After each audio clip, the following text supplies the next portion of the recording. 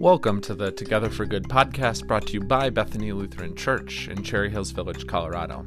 Today's episode is a recording of yesterday's sermon.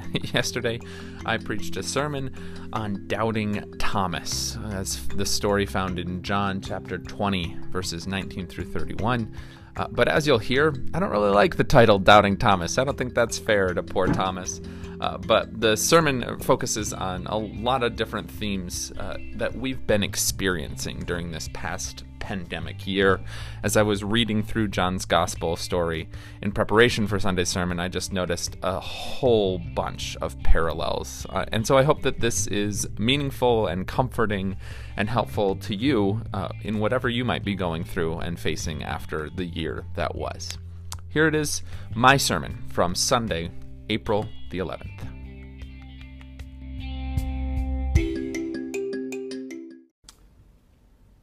It can happen in my household that there might come from time to time a moment when one of my beautiful, lovely children will get in what they call a mood. It can happen to any of my three children, and it can happen at any time of day under any circumstances, but they'll get a little cranky, a little angry, a little sad and mopey. They'll start whining a lot or yelling a lot. And this happens, again, all the time, and there's not really a rhyme or reason for it. Maybe it's just they woke up on the wrong side of the bed. Maybe they didn't eat lunch at school very well, and so by the time they get home, they're really hangry. That's hungry and angry at the same time. Or maybe it's just something else that happened. And so my wife and I, who, by the way, can also get in moods like this as well, we just might manage our emotions a little better than our children. My wife or I will then take the child aside, whoever it may be that's in a mood at that moment, and start to talk with them. We'll try and listen to their frustrations and affirm their emotions. I hear that you're really upset that we're out of Nutella. I understand. This is a hard moment. And there's something powerful for the child to hear their emotions, however absurd they might seem, affirmed. And then we'll talk more with the child about what's actually going on. And one of the things that my wife and I have found to be really, really helpful is not just affirming their emotions, but then asking this next crucial question. What do you need right now? Now, my children are 9 and 7 and 3. And so oftentimes the answer to that question is a little bit off kilter. I need you to just do what I'm telling you to do. Yes. But over the course of asking this question again and again to our children, they've become rather adept at analyzing their emotions and getting to the heart of the matter. Again, it's not all the time that they're able to do this, but every now and then they'll say, I just need you to give me a hug. Or they'll say something like, I just need to know that I'm not going to get in trouble for what happened in school today. Or they'll say, I just need some food. I'm really hungry. It's a long process. It's not always easy and straightforward, and it doesn't always work out as cleanly as I'm making it sound, but it is really effective, we're finding, to ask them that simple question, what do you need right now? Friends, it's been a very weird, complicated, and emotionally fraught year that we've just lived through. And I'm guessing with everything that's happened in the last 13 months, that we haven't had a lot of time to ask ourselves a question like that. We've been so busy managing and piecemealing our life together, so busy trying to keep the virus at bay as best we can, so busy trying to make sense of all that's happening in our world, that we probably haven't paused very often to check in with our own emotions and to ask ourselves, gosh, what do I really need right now?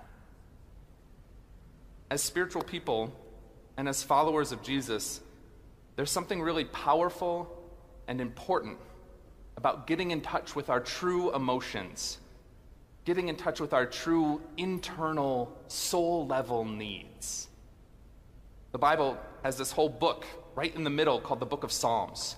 It's 150 poems that deal with the breadth of human emotions. And I think it's there to remind us that God cares deeply about what we're feeling right now.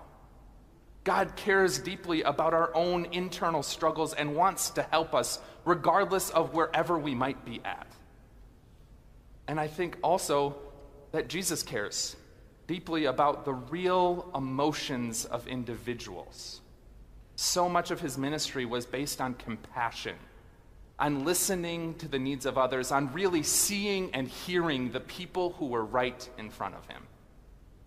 And we frankly get a story just like that again today from John's Gospel, as we hear about Doubting Thomas.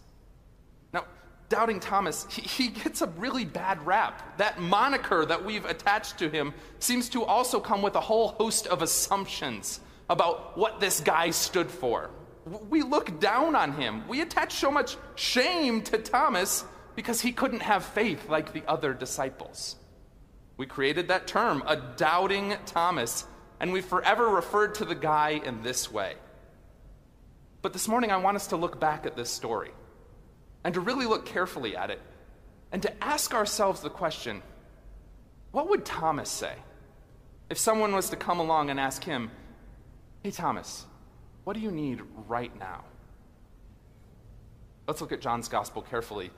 John's Gospel this morning from chapter 20 begins by telling us that 10 of the 11 disciples who are remaining were locked up in fear together that same night. They were locked up because of everything that had been going on. It says they're locked up for fear of the Jews, and I want to think about that moment for a second, if we can. Because imagine what the disciples have been through. They came to Jerusalem in order to celebrate the Passover with Jesus, their rabbi.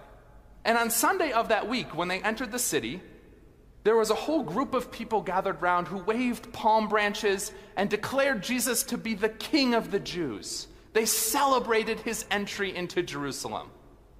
But on Friday of that same week, Jesus' disciples saw that same crowd of people who had heralded Jesus as king. They saw that same crowd now shouting, "Crucify him! Release Barabbas instead." The public opinion polls for Jesus have shifted dramatically in less than a week's time. And so these disciples now find themselves locked in a room because they're terrified, because they recognize that they could be next. That the same crowd who crucified Jesus might be coming for Jesus' followers as well. But that's not the only emotion this group of disciples is dealing with. This group of disciples is also grieving. This man, Jesus, who was their rabbi and their friend, their travel companion for 3 years, they saw him crucified. They've lost someone so essential and important to their life. And not only that, but they had thought that Jesus would be the one to redeem Israel. And so their great hope for the world and for life had also been put to death on that Friday. All of this is going on within the hearts and the minds of those disciples locked in a room, and then Jesus appears to them. He stands in their midst and brings them a greeting of peace. He gives them the gift of the Holy Spirit. He invites them to see his wounds so that they can know that he really is no longer dead but risen. This all happens for the disciples, and Thomas missed it. Thomas wasn't there. We don't know why. Maybe he was getting his COVID vaccine that day. But Thomas missed out on this incredibly powerful moment. And so imagine his emotional state. He's still locked up in fear. He still is seeing the images of the crucified Jesus playing through his head. He's still grieving and afraid that he might be next. And so if we were to ask Thomas, "Hey Thomas, what do you need right now?" I've got to think that he would say, "I just need what all my friends already have." We make this story all about shaming Thomas for not having enough faith. It's because of that line in verse 29 where Jesus says, "Blessed are those who believe without seeing." And yeah, that's really great. This is a valuable lesson and point. To have faith without clear evidence is important. But notice that Jesus never said, "And if you have doubts, then you should be ashamed of yourself." But it seems like That's what we've done to poor Thomas over the years. The original doubting Thomas was really just a guy who had lived through a traumatic experience.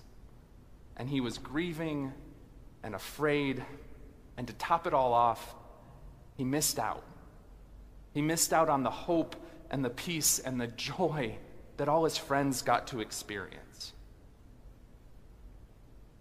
Church, we've had a really hard year. We've lived through our own traumas over the last 13 months, and there is grief that we're dealing with, and fear, and it's all been going on for so long that we might not even be able to say what it is that we need right now. And so I want you to know that wherever you're at in this conglomerate of emotions, that it's okay. That if you have doubts like Thomas, or fears like Thomas, or grief like Thomas, you have nothing to be ashamed of. I believe this. Your church believes this. And Jesus believes it too. Because I want you to notice that Jesus comes back just for Thomas. Not to shame him in front of his friends, but in order to give Thomas what he needed most. A week later, Jesus overcame locked doors once again. Thomas and all the other disciples were hiding, and Thomas was afraid, and he was doubting. And then Jesus showed up. He lets Thomas see his wounds, and he gives Thomas a greeting of peace. And he lets Thomas have exactly what the disciples experienced a week before. You see, this story isn't about a disciple's lack of faith. It's a story about missing out and grieving. It's about locked doors and wounds and fear. And it's somehow about how Jesus can overcome all of that. Jesus overcomes it all so that just one more person can experience the healing and the wholeness and the peace of the resurrection.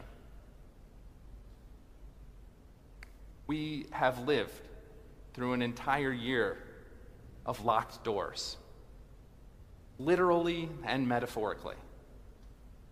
I know that many of you are grieving, and I know we've all missed out on so much. And we have all sorts of wounds and residual fear as a result. But I also know that Jesus sees our needs and responds to them. And he longs to help us heal and believe and have life in his name. Jesus can overcome anything, even death itself, so that our fear can be transformed into peace, so that our grieving might slowly be healed, so that we might find new, resurrected life in his name. Amen.